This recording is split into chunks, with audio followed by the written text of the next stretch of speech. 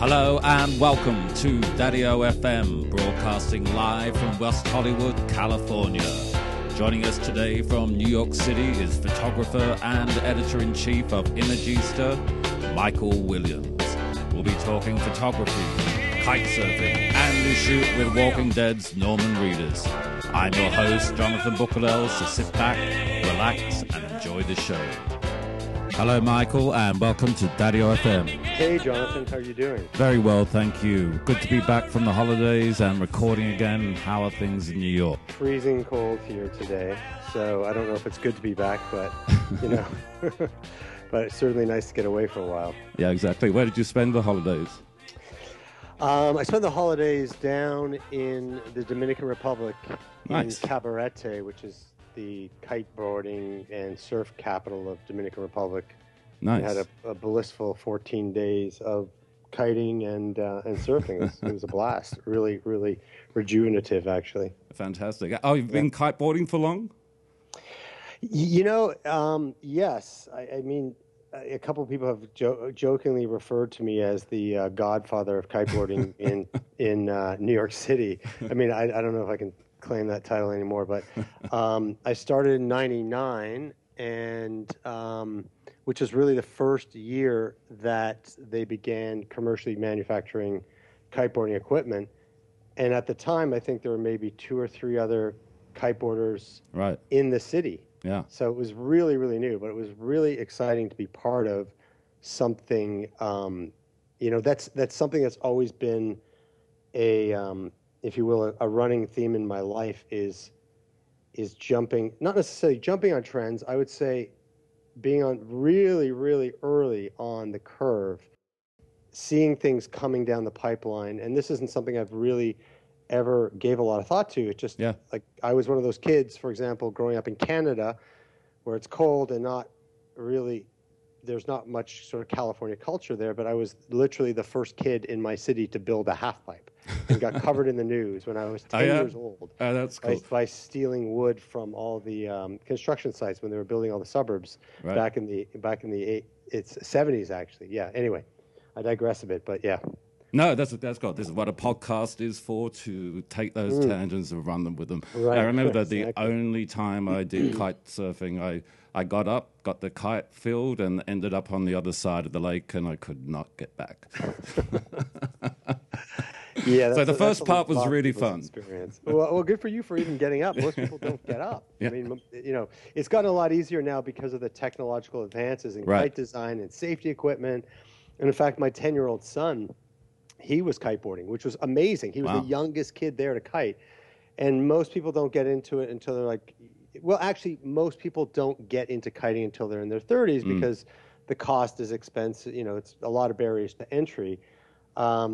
But those who can afford to, if they got parents who are willing to dish out the cash, even then, most people don't start until they're about 14, 15, 16 because it's so challenging and it's so dangerous. It's so technical. People often mistake it for a strength sport when in fact it's really a technical sport. It's not a strength sport. It's like driving a car. You don't need strength to drive a car. Anyhow. Yeah. Right. That's very, because the dangerous part of for me is just watching those videos when someone goes to do a jump and goes straight up and never comes down, and then you see them floating onto the other side. That has happened a few times. Have you? What's the highest you've been in? I think probably the highest I've been is 40, 50 feet, and looking down and just thinking, oh, God. But the kite is a huge parachute, and as long as you don't panic and you know how to pilot the kite, then the landings are pretty soft. It's only if you kind of freak out and do something stupid that that can lead to injury. Yeah. So anyway. So that's why I did it. I didn't think we were going to talk about kiting on. But it's very interesting. I like it. You're right. Let's get back to. It's a hell of a lot of fun. Yeah. Just one little interjection here. It's funny what's happened in kiting because a lot of the tech entrepreneurs in Silicon Valley embraced kiting really early in the early days, and I don't know what it is about the sport, but a lot of sort of early adopters were attracted to the sport, continue to be.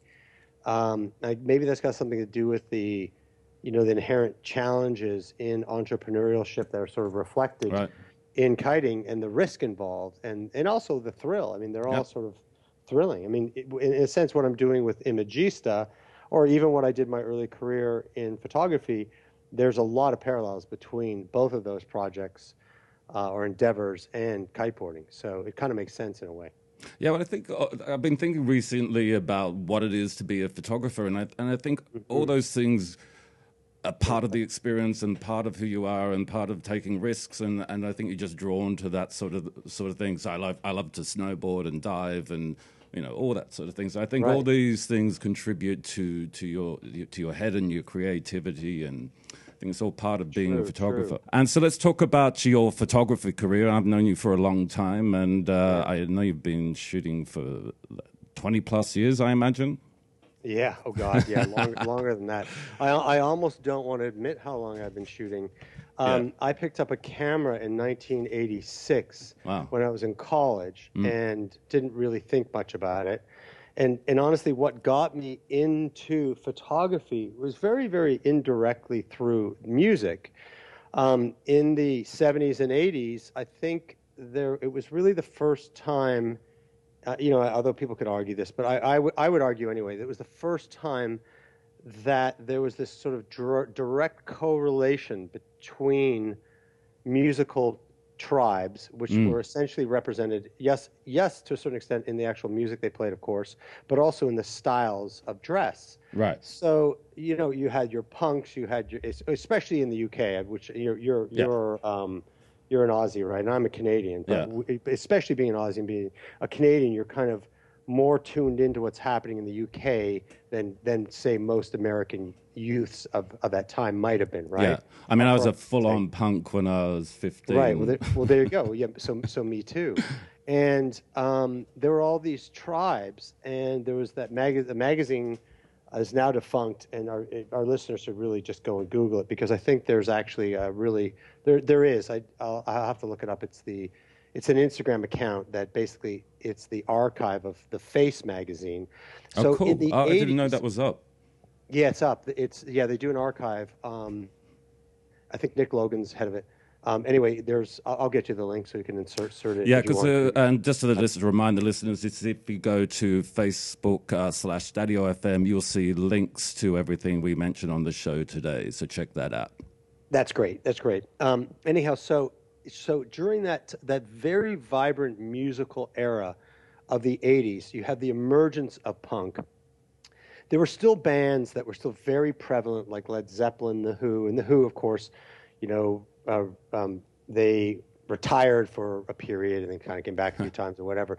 But you had all those sort of power, what's the word? Super groups, I guess. Yeah. Not even super groups, just these legendary bands that were kind of ruling the roost. And then you had this upstart movement coming out of New York City. CBGB's had a lot to do with that. You had the Ramones, and you had all these bands. This sort of synergy between the Lower East Side of New York City and the UK, London in particular. Anyway, that stuff, we started to hear the music, of course, but we were also met with these new visual tribes. So punks looked one way, mods looked another way, skinheads, although that wasn't such a, that was more almost identified as a political movement. Right. And then you had all these sort of, all of those things over the course of years sort of developed into little tribes, some of which became legitimate, some which didn't. You had the New Romantics.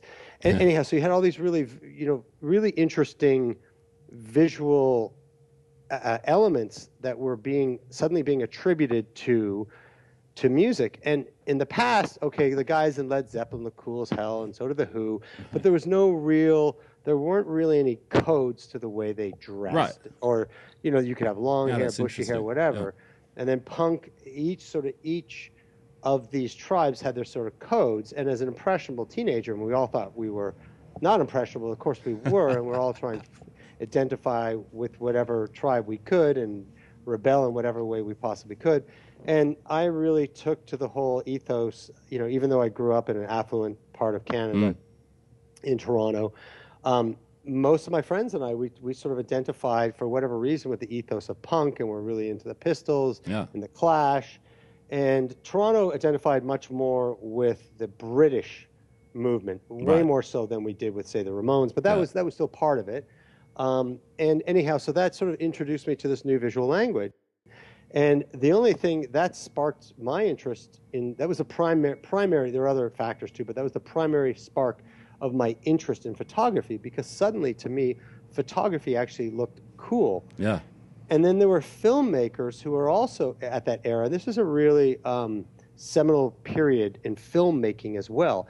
It was the first real era of independent filmmakers. You had guys like Wim Wenders and Jim Jarmusch and I'm going blank on the rest. All with such amazing visual styles to their work. Right, exactly. That had a certain degree, especially Jim Jarmusch. Yeah. I really identified with him.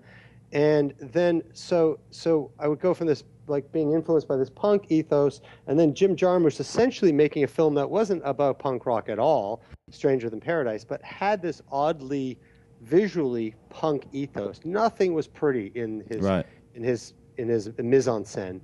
And then this photographer who I had no idea who he was, I just liked his photos, who's a legend now and probably was on his way to being it then, was Peter Lindbergh. Yeah. So Peter Lindbergh picked up on a lot of that ethos and translated it into fashion. So anyway, I picked up a camera and I didn't really think much of it.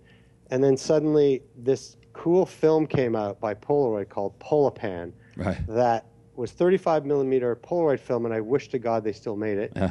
And you'd shoot it just like you would a regular roll of 35, and then you would basically, like roll it back into the canister, and then put it in this little do you remember this film, Jonathan? Did you had have one of this those? little plastic thing that would go back and forth, and you have to wind it out and wind it back, and it seemed like magic in those days. Yeah, it was about this. It was roughly the size of a loaf of bread, and I remember it cost like $100. This thing, it was just a piece of plastic, but the film wasn't really intended for professional. It was sort of like a way of testing your light with, in the way you would test a Polaroid. But the results were just amazing. This high contrast, grainy, black and white, and they also had color, and it was so cool. And suddenly, when that film came along, that was it for me. And that's now I want to kind of relate this to younger photographers, and also to photographers of our generation who sort of bemoan digital. I mean, I love digital. I don't love what's happening to photography, but we'll get onto that maybe a little bit later. But essentially, this was the precursor to digital, because it allowed, assholes like me, excuse my French, who knew nothing about photography at all, who only had this sort of, it was in itself, it was very punk, the ethos. Like, I'm going to use this crappy film to take really, really cool pictures. And it allowed for almost instantaneous viewing, which meant if I screwed up a shot or the lighting sucked or the poses were awful, I knew right away. So if it weren't for that film, I don't even know if I would have become a photographer. So that's really interesting when the technology is there to make it easy to get what's in your head into a physical product and able to reproduce it. And that might have been the early days of removing the barriers of technology to just allow the creative process. And I feel that happens a lot today as well with Instagram, with digital, with filters and all that sort of thing. That photography is about what you see in your head, not being able to use a camera, I think. I agree. I mean, there are photographers out there who would disagree, but I totally agree. Yeah. Anyway, long story short, and then I ended up going to the Sorbonne in Paris for a semester of college, and taking my camera with me, of course. And a bunch of my friends were modeling, and one of my buddies, like a close male friend, was modeling there. He said, "Would you do a test of me?" And I said, "Yeah, sure. Can you buy the Polaroid? Can you buy Polaroid for me?" And he's like, "Sure, I'll pay for the film." And I said, "Then I'll shoot it." He's like, "Great, done." So we did these really cool pictures up in Montmartre, where I ended up living for years. Amazing. And he took them to his modeling agent, and his modeling agent loved them and put the main photo on the front of this guy's card. Now, this guy at the time was modeling for, Ralph Lauren and Calvin Klein. Yeah. He'd shot with Christy Turlington, shot with Bruce Weber. He'd shot with, all these top photographers. And I really didn't know what the business was all about. Right. I'd actually modeled a little bit. People who've known me for a long time, would love to bring that up. I modeled for like 6 months. Oh, we have to get some of those to post as well. Yeah. There's one on a coffee mug at my place. I'll have to take a shot and send it. Fantastic. It's hilarious. There's, as I said, when I'm much younger, had hair, much skinnier, all that. But I never really had an interest in becoming a model, nor did I ever. And I wasn't so arrogant to think I had the right look. I didn't have the chisel features and all that anyhow. But I did really. I love photography and fashion at that time was very, very, and I'm not saying it's not exciting now, but it was particularly exciting in the late 80s because of this convergence of this very exciting musical period and the fashion aesthetic. So fashion and music in the 70s, it's not that they were bad times, but they didn't have this sort of urgency and this driving aesthetic, and there wasn't much controversy to music and to fashion in the 70s. Whereas in the 80s, it was all about controversy and all about driving forward a new vision. You had the emergence of designers like, Yohji Yamamoto and Comme des Garçons. Yeah. The Japanese came in. You had deconstruction and just right, exactly. And then you had in the U.S. Sorry, not the U.S. The U.S. actually was completely irrelevant as far as I was concerned. I had no interest in New York whatsoever. There was very little coming out of New York at the time, except for maybe Steven Sprouse. But it was all coming out of London, Paris, and Japan. So I actually went to Japan before moving to Paris, but I'm getting a little bit ahead of myself. So anyway, this guy showed, back to the test, the top modeling agent in Paris at the time, Louis, who ran Elite Plus, it was called Elite Plus then, rang me up and said, "Hello, Michael, this is Louis from Elite Plus. I'm King Louis. Do you get it?" I'm like, yeah, King Louis, yes, I speak a bit of French. Yes, the fashion world in the late 80s. I'm King of Paris, sort of thing. And I thought, oh, God, who is this eccentric guy calling me? And meanwhile, by the way, I'm staying in this total shitbox hotel full of, it was like half students and half prostitutes in Pigalle. I couldn't afford to stay anywhere else. And Pigalle's the red light district of Paris, right? Yes, and it's still horrible to this day. But back then it was just nasty. It was frightening. It was just prostitutes, transvestites. Anyhow, so regular Friday night then. What's that? A regular Friday night. Exactly, regular Friday night for some of us. Anyhow, so I went in to see this guy. I actually said, "Listen, I'm not a photographer." And he said, "Well, I'd like you to come in and meet me." And I went and met him, and he said, "I'll pay you." This is before there was no euro back then, franc. But he said, "I'll pay you 500 or 600 francs per test." Which to me, in today's dollars, so back then that was the late 80s, that was I don't know, $120 or whatever. But it sounded like somebody was saying to like if I were 20 today, it sounded like he was saying $500 in today's. In other words, and probably if I did 2 of these shoots a week, I could kind of survive on my own, So I sort of jumped on it and started testing a little bit, and then went back to Canada for a few months, and things went very, very well there, and went to Japan for 3 months with my girlfriend at the time, who was a model, and then decided, okay, that's it. I'm moving to Paris, which I did. So you moved to Paris and you started shooting there. Were you shooting full time? Yeah. So I moved. I didn't go on. My family really wanted me to go on and do my master's degree, and I come from a very academic family. I think with PhDs and master's degrees and that kind of thing. And at the time too, people think now, being a photographer, that's kind of sure, you're a photographer. But back then, you didn't become a photographer. You just didn't become one. I think it's really, I try to sort of relate this to some of the younger photographers who I work with or mentor, my assistants or whoever. it is difficult. It's always competitive. It doesn't matter what world we live in. It's always going to be competitive. But back then, it was crazy because I got off a plane, not knowing anybody, literally not knowing anybody, and having to get on the phone and speak a language I did not speak.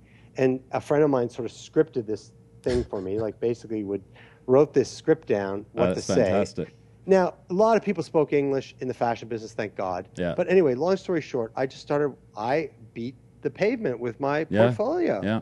And literally knocked on agency doors and introduced myself. And I didn't really think anything of it. I mean, it was hard. And I remember having shoes that would literally be threadbare. and then slowly ingratiating myself and testing. So back then you had two modalities. You could test and make a living, try to make a living testing, eke out a living, or you could assist. I actually tried to assist a few people, but I didn't have papers for France. And so the French photographers wanted nothing to do with me. The foreign guys were like, okay, so who have you it was always that catch-22. Who did you assist before? And you couldn't get a hold of anybody, so you couldn't even apply for an internship. There was none of this stuff now on Craigslist where, some photographer's looking for an intern or, there was the communication was so much limited. The world was so different.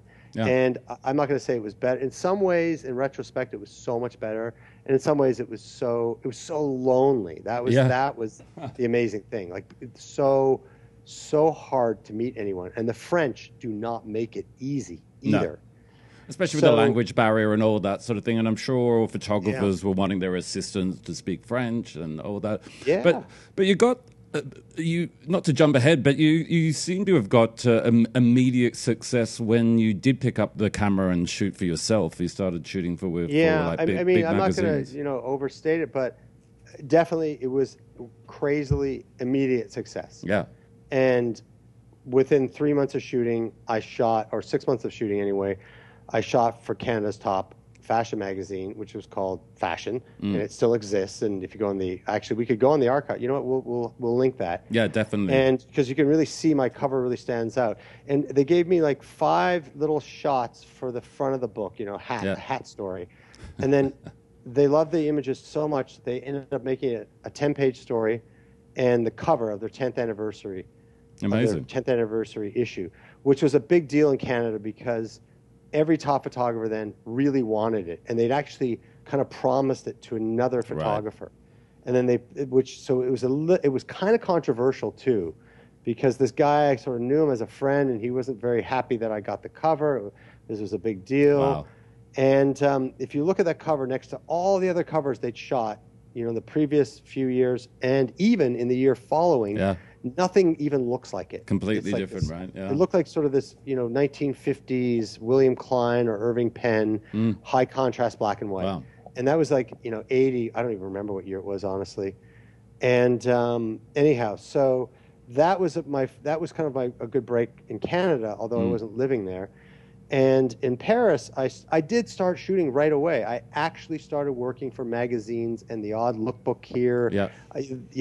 So it happened very, very quickly. And then, to cut ahead a little bit, within 3 or 4 years, I shot my first Vogue cover, Elle cover, Marie Claire cover, and Bazaar cover. It happened so fast, but it didn't feel like it was happening fast because I was really working my ass off. Yeah. That's it. Just 20. And with the young man's confidence, I'm sure you're expecting exactly that's how it should go. Well, that's part of it too. It's the fact that I had this crazy, unjustified amount of confidence, right, and energy. And I'm not you're just saying I'm going to go to Paris and be a photographer. Yeah. Where everyone else is sitting in Toronto, I imagine. Right, exactly. Well, exactly, and that's and by the way, that's kind of why I left Toronto, because it just seemed way too comfortable for me, and I could see the future there. Yeah. I'm like, you know what? And it was a nice, comfortable future. Yeah. But maybe that, going back to this whole punk rock thing, maybe that's what it was. What I loved about punk rock and the ethos of punk is that it challenges. I imagine you were more instinctual than planned. Did you, like today requires a lot of mapping out and references and all that sort of thing. But how did you approach shooting when you were first starting? I'm not going to lie. I was very influenced by Vogue Italia, Right. Italian Vogue, as most people of that generation were. You know, nowadays, I never look at a fashion magazine. Right. I rarely look at a fashion magazine. But back then, I would go to international magazine stores Yeah. and haunt those places, Right. because that was our internet. It was like, how do we find images we like? And you could recognize other photographers that were there doing the Yes, same thing at the yes. side of your own. Like, Oh oh, yeah, God, that yeah, person's yeah, definitely in the yeah. business.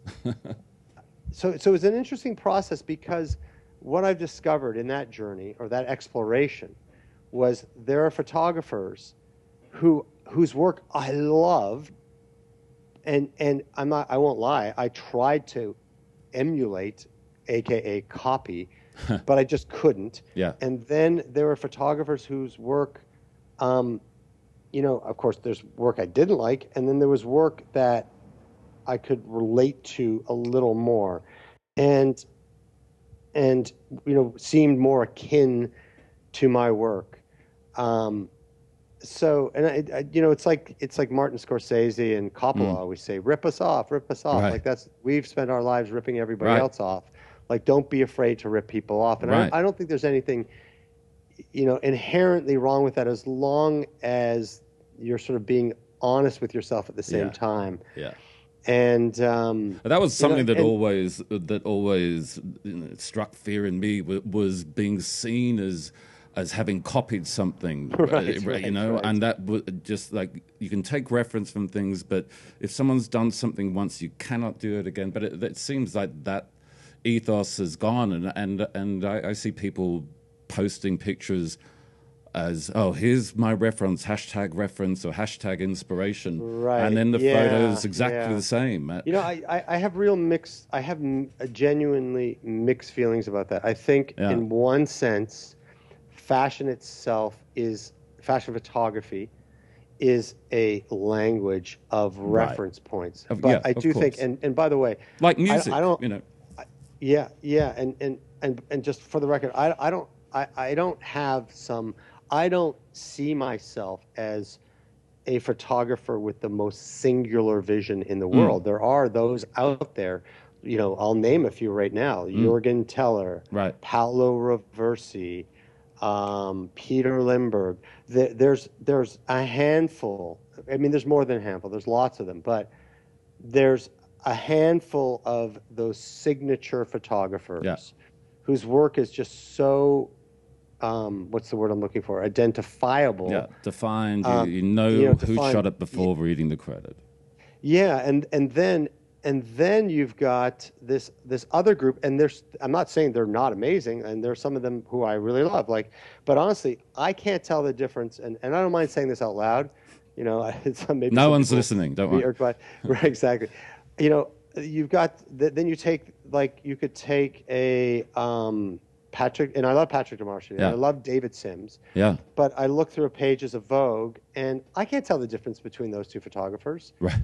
On any given day, and there's nothing necessarily wrong with that. There's nothing wrong with that, and because I can't claim to be a Jürgen Teller, and I can't claim to be a Paolo Roversi, and just to segue here a little bit, that's part of the reason why I actually love being an editor. I don't identify my self-identity isn't in that of being a photographer. Yeah. And that's why I'm very comfortable in the role of editor-in-chief and creative director at Imagista. I see myself really almost as the ultimate fan of photography and culture. In a way, I'll sometimes describe myself as a dilettante, so half jokingly, but I am a dilettante, and I don't have a problem with that. I think the world needs well-informed dilettantes. Absolutely. Who can connect the dots between different points of view. And perhaps for me, that is what led to Imagista, and including having played in rock bands in the past, and being a writer, and I've been a radio host during college, a DJ in college, and I think I don't think there's anything wrong with having a varied cultural career. No, But not at if we're all. speaking specifically just to photography, if you truly want to stand out heads and tails above everyone else and really make your mark, then yeah, you have to take a lot of risk and stand out. And there's not a lot of people who've done that successfully. Well, that seems a great point to start talking about Imagista, which can be found at theimagista.com. Tell us when you started and a bit more about the magazine, Michael. For those who don't really know it, I'm just going to give a brief Please. elevator pitch on it. It's Imagista really, it's what we focus on is we focus on profiles on interesting, creative people around the world, and we want to make sure that that how they're photographed, especially having a photographic background, that's really important, is that the quality of photography is very high. Yeah. And Imagista is photographically driven. But that said, the quality of the conversation that we have with our contributors through our Q&As and our interviews is really, really important to us. So I always felt that fashion was too isolated and didn't provide enough context. There was not enough conversation within fashion. And I felt that, there needed to be a platform that had more conversation. And that's really where Imagista comes in.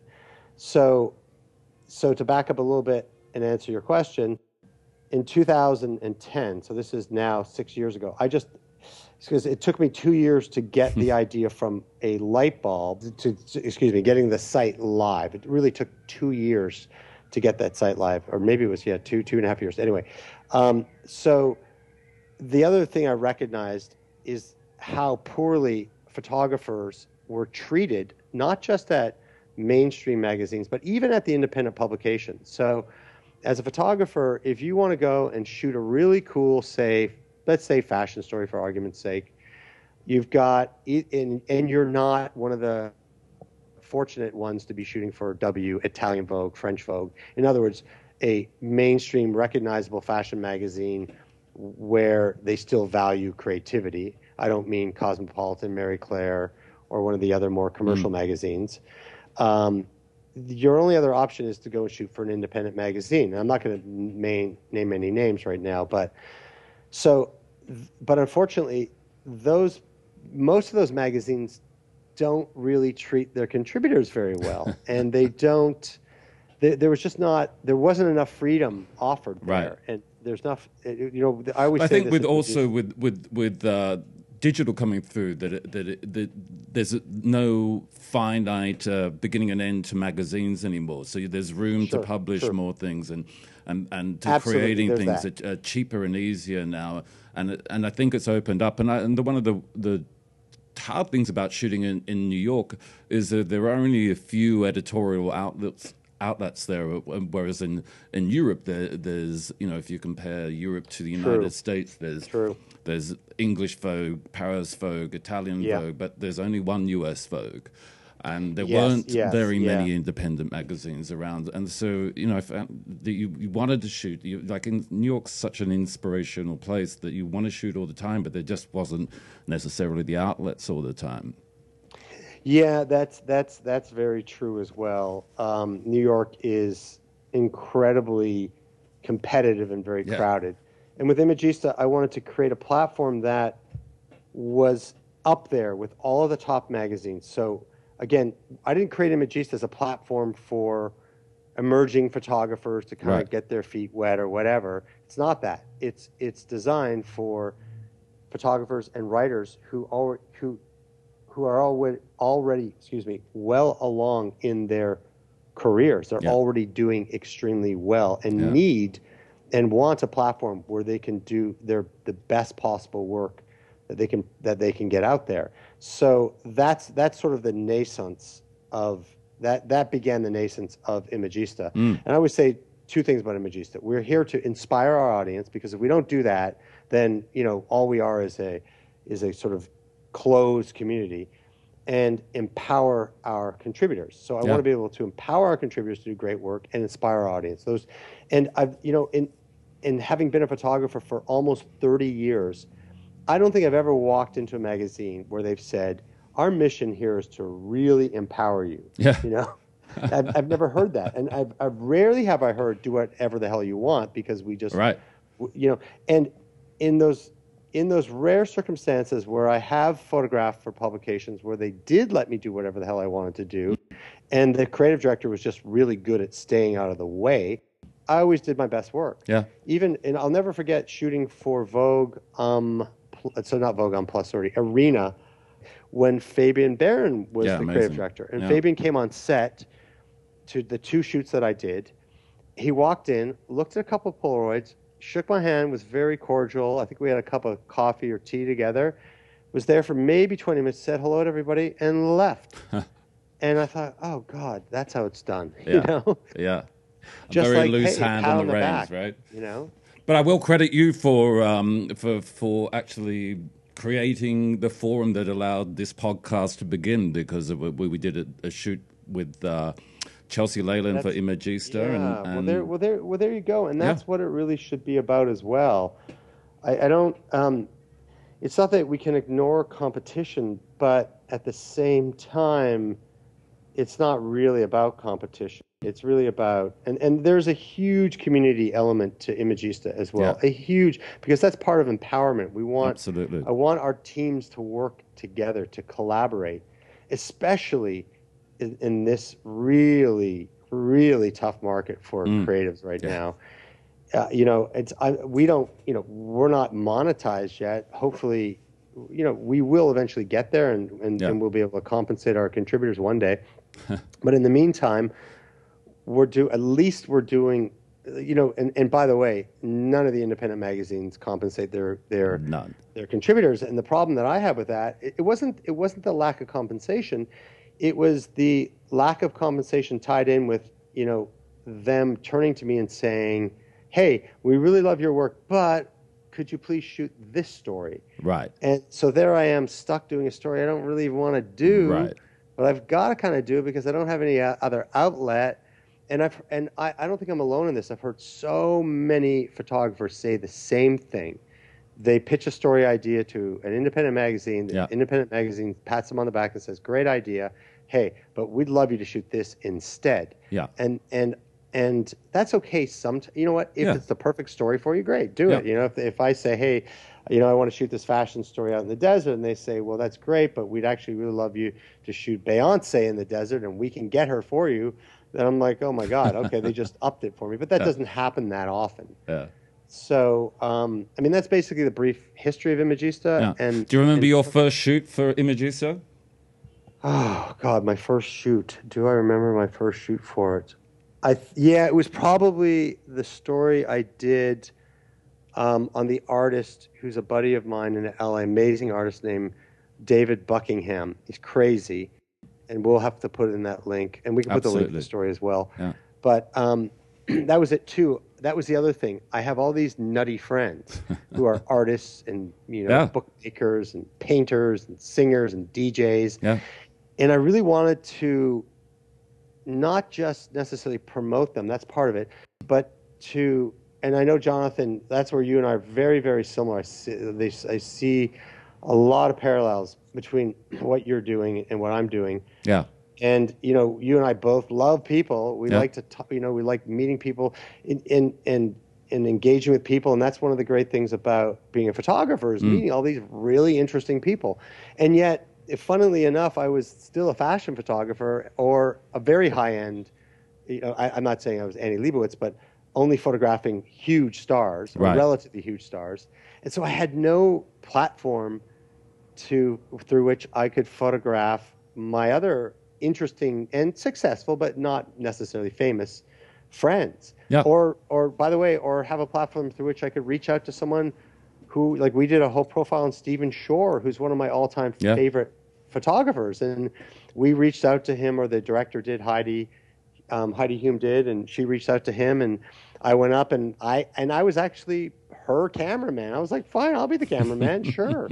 You know, I was editor-in-chief, you know, / cameraman that day, and I was okay with that because it was a great experience. And I think if, you know, we all want to make money, and I don't think there's that many photographers who get into it purely for the money. I don't know of any, and if they do nowadays, they're nuts. Because there just isn't the money that the potential, there isn't the potential upside there used to be. So I mean, I think you and I have a lot in common that way. Well, I found with this, it was like, and someone said to me, it's like, oh, you're recording your mates, but I realized that one day that I have a lot of successful, talented, interesting friends, and although they are all my friends, they're doing really interesting things, and in 10 years, who knows where they'll be, but I find them interesting now, and they've got great projects, and I want this to be a bit of an insider's look at creative industries, and just to see how it's made, and just hear stories and find people's process. And so I've been loving Imagista, and so one of my favorite shoots, of course, was with The Walking Dead's Norman Reedus, being a big Walking Dead. Oh, right, yeah. And I was like, damn it, why couldn't have I been the coffee guy on that shoot? As I'm sure a lot of people have said to you. So tell us how that came about. Well, the whole thing with Norman, it's funny how that came about, because I've known of Norman for a very long time. His baby mama, Helena Christensen, the model, and we're all friends. I used to sort of hear about Norman, and actually I remember, like, as far back as when she first fell in love with Norman, and Norman, if Norman or Helena ever listen to this, they'll probably both blush or throw something at me. But I remember having Helena read me a letter that Norman had written, and I'm not going to quote the letter because honestly I don't even remember what was in it, but it was this passionate letter. Wow.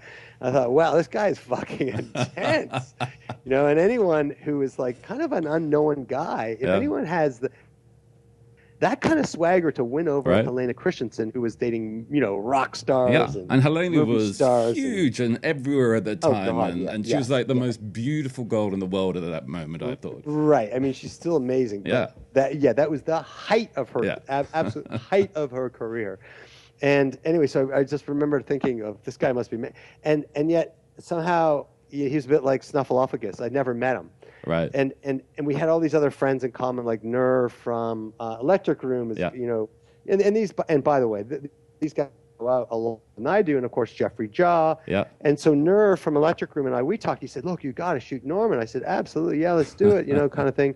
And then it just never sort of happened. And then the same thing with Jeffrey. And then, so finally, sort of Jeffrey Jaw kind of spearheaded the whole thing, and we sent Norman a link to the site. We sent him a link to my work.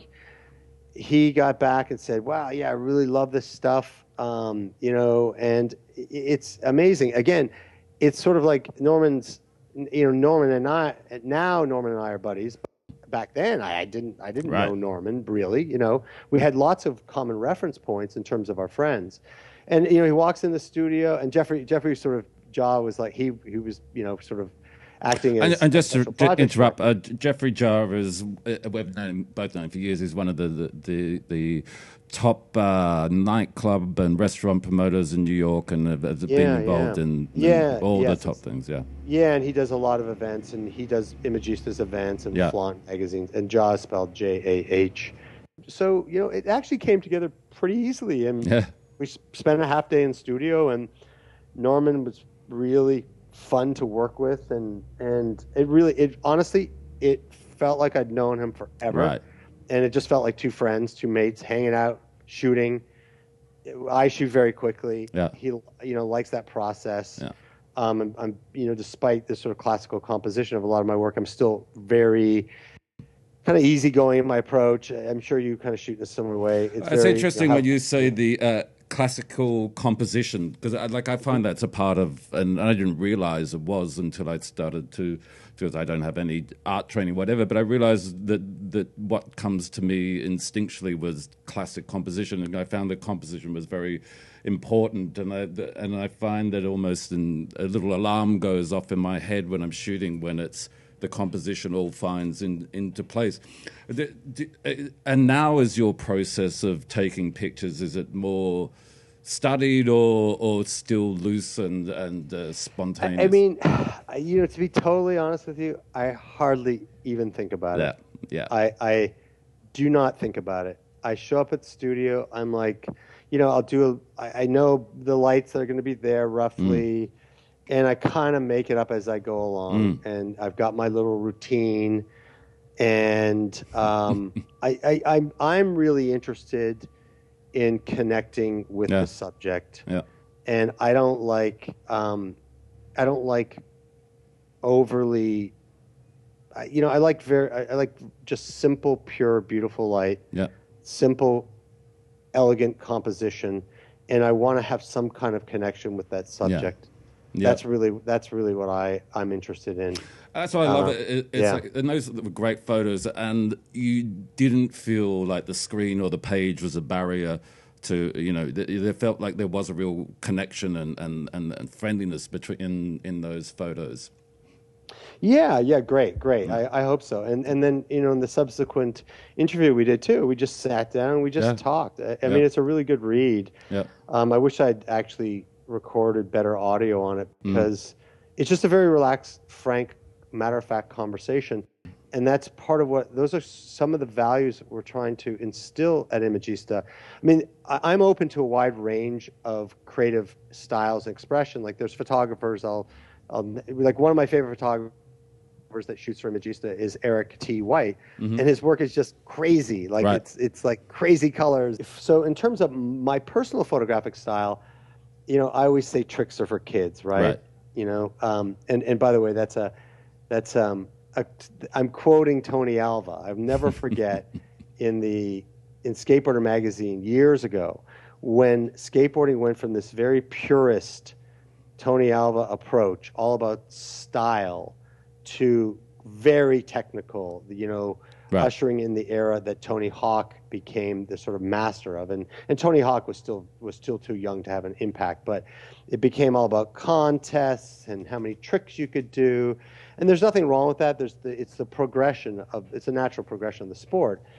But and Tony Alva, he won the first 2 or 3 contests, and then I think that he shied away. And I think part of it was because he realized a new era was coming in, and that to keep up with this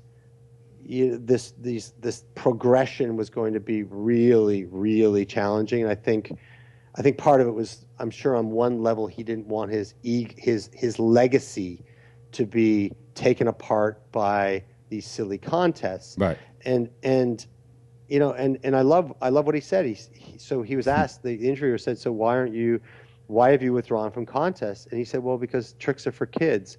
He said, I'm just about expression. Right. And I mean, there's different ways of looking at that, but that really stuck with me. And not that I think there's anything wrong with skateboard competitions, but I think what he was saying, he was drawing a line in the sand.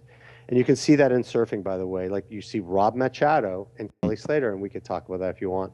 But that's what Rob Machado decided. He was second on the tour one year. It came down to he and it's a very, very famous moment in modern surfing history, where it came down to Rob Machado and Kelly in the last heat at Pipeline. And I personally think that Rob surfed better in that heat, but Kelly won on points. So the heat was over. Kelly had won the World Championships, and traditionally what the surfers do is they go right into shore when they hear the horn go.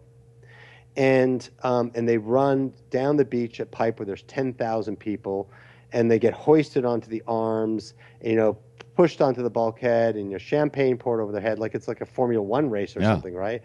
And these two, because they're friends, they stayed in the water for I don't know how long it was, 5 or 10, 15 minutes, and they just had a soul session. And they were literally high-fiving each other while one of them was running down the waves. And you can see this footage on YouTube, by the way. Wow. So that really, I identify far more with Tony Alva as a skateboarder, right, with Rob Machado as a surfer. And I love Kelly Slater. I've met him. I've had dinner with him a couple times. Great guy, amazing guy. Yeah.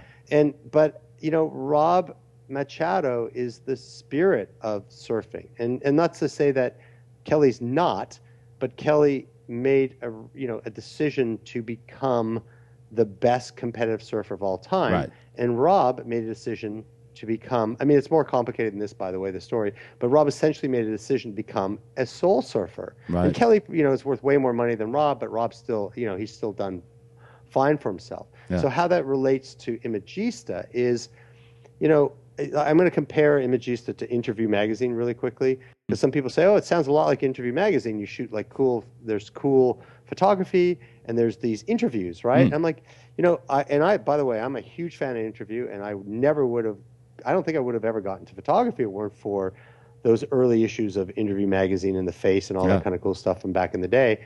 But Interview Magazine to me is the ethos and aesthetic and even the quality of interview and the tones of the interview. They're driven by a fashion sensibility. And Imagista is not that. We're driven more by a photographic and, I don't want to say intellectual or academic point of view, but the approach even to our conversation is much more down to earth and stripped down. So those are the majority of the aesthetic values come from that point of view. Although, having said that, which I really enjoy, because I find sorry to interrupt, but I find that fashion has got really kind of inside and tight, and it's almost for its own self, and it's fashion for fashionistas, fashion for fashion insiders, whereas it used to be for everyone almost. But I just feel it's very tight at the moment, and so to do things that's based on photography rather than fashion is very interesting. And I hadn't thought of it like that, but you're right, because the sort of people that you're interviewing, it's not just where they stand in the fashion world, it's where they stand in the world. And if they've got an interesting story to tell, and if there's some great photos, then that's where it'll be. Yeah, exactly. It's really it's also driven by the quality of the person who and the quality of the conversation we have with them. And by the way, we have a long way to go. We are tiny little independent, just starting to get going. And Interview's been around. What did they have, their 40th anniversary this year or last year? Was it the 40th? Yeah. I think it was their 40th. So I'm not sure, but 30, they've been around a long time. 37 years further down the road than we are. So I don't mean to be, and I'm not critical of them. It's just a way of sort of comparing. But I wanted to mention that one photographer, Eric T. White. Because at the same time, I do value a wide range of expression. So what I don't like, though, is I don't like this fashionista fashion. I cannot stand it, where it all feels the same, even if it's really good. Yeah. And I'm not going to get into naming, publications or whatever, but there's a lot of them, and I really can't tell the difference in their work. And this is a real challenge for me as an editor-in-chief, and it's a creative challenge for our team, because we really do want to do amazing fashion, and I think we are doing, for the most part, amazing fashion. But to really strike out on our own and to have our own voice and not fall into this it's almost a trap, following the fashionista kind of crowd, and because that crowd, and I don't mind saying this, they're incredibly self-congratulatory. They're so, I'm not a hater, but I do want to be a force of change, or at least a force of, hey, here's another option, another way of looking at not just fashion, but other things too. But since we're just kind of primarily talking about fashion, that is, how I got into publishing in the first place. But I want to be a force of change. I want people to know that there's different ways of looking at things, and and again, it's a work in progress. Have we achieved that? In some respects, yes, and in many respects, no, and it will be. But that is our goal: is to present all of our subjects, whether it's fashion, art, music, in our own voice, really. You know? And I know you've only been going a few years and a long way to go, but you had your first print issue this year, last year now, which is very exciting. Yeah, we did. Yeah, fall of 2015, we had our first print issue. It was a limited edition. It was super fun to do because we did it on this heavy duty 11 by 14. And by the way, if anyone's listening, It is available for purchase online, and we're going to reduce the price. It was $20, including shipping. I think we're going down to $10, including shipping in the U.S., and then I think Europe or worldwide is a little bit more than that because the magazine itself weighs a pound. Yeah. Anyhow, so and check the Facebook page. There'll be links on there for the. Yeah. That's fantastic. Yeah. But yeah, we really did it as just a trial, really, just to see what the response would be. And when I first got into doing Imagista, I thought, I'm never going to do print ever, ever, ever. It's a waste of time, waste of money. And and now we're on the verge of signing a contract that will mean we will do 4 glossy, not glossy, it's kind of a matte type paper, thick paper, really, really nice quality paper. And actually the inside is more like book paper. It's matte, but very high quality, with international distribution. Oh, great. 4 times quarterly, more like a bookazine. Not because most of our content is designed not to be timely, but to be timeless. And then we're also looking at doing 2 photography books, hardback photography books per year. That's amazing. We haven't worked. Yeah, it's a lot. We have a lot going on there, but obviously we're super excited about it. And I think the reason why I've had a change of heart is because I realized that what's happening in publishing, magazine publishing anyway, is that you're seeing, at least from what I can tell, the advent of the independent magazine it's starting to come into its own, much the same way vinyl in music is coming into its own.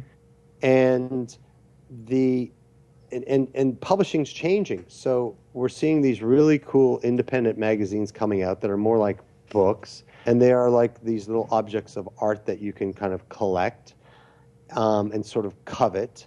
And the mainstream magazines aren't doing as well. But in a sense, like if you're talking about, say, Rolling Stone or Vogue or whatever, those publications, as good as much as you like them or don't like them, they actually don't really need to exist in print.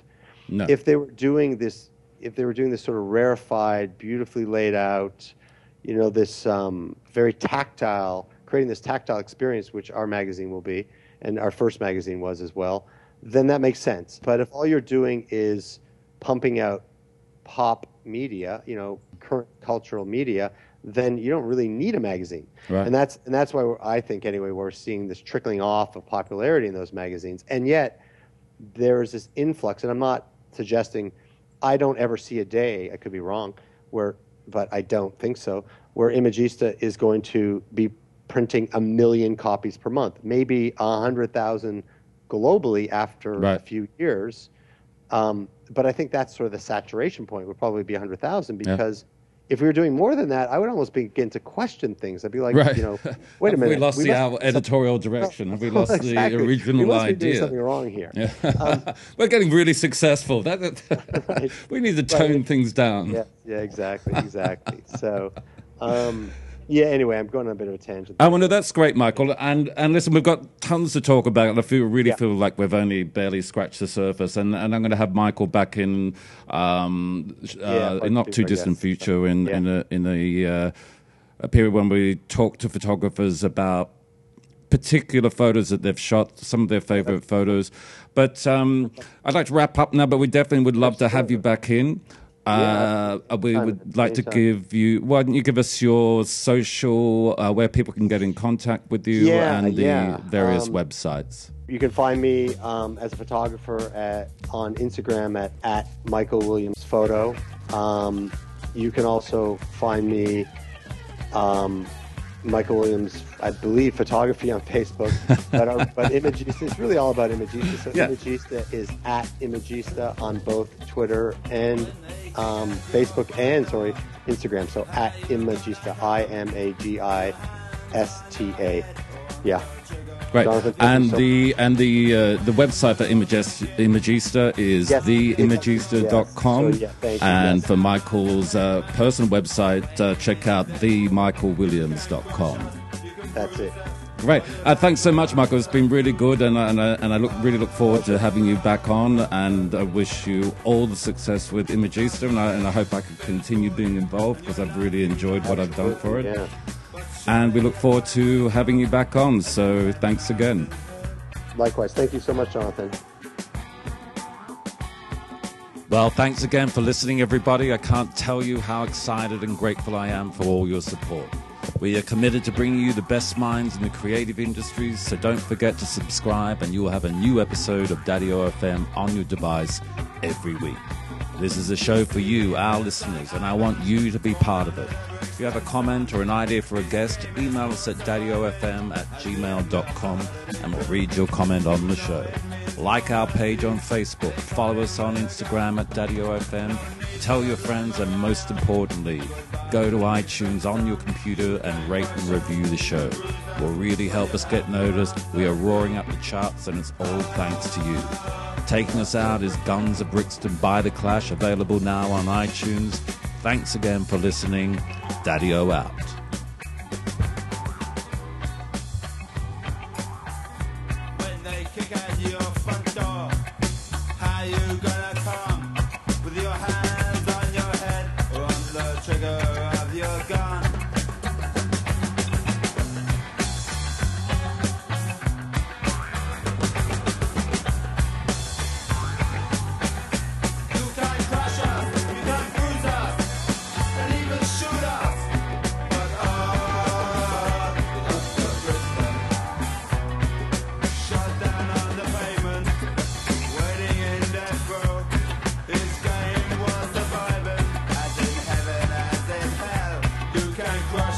You can bruise us, but you'll have to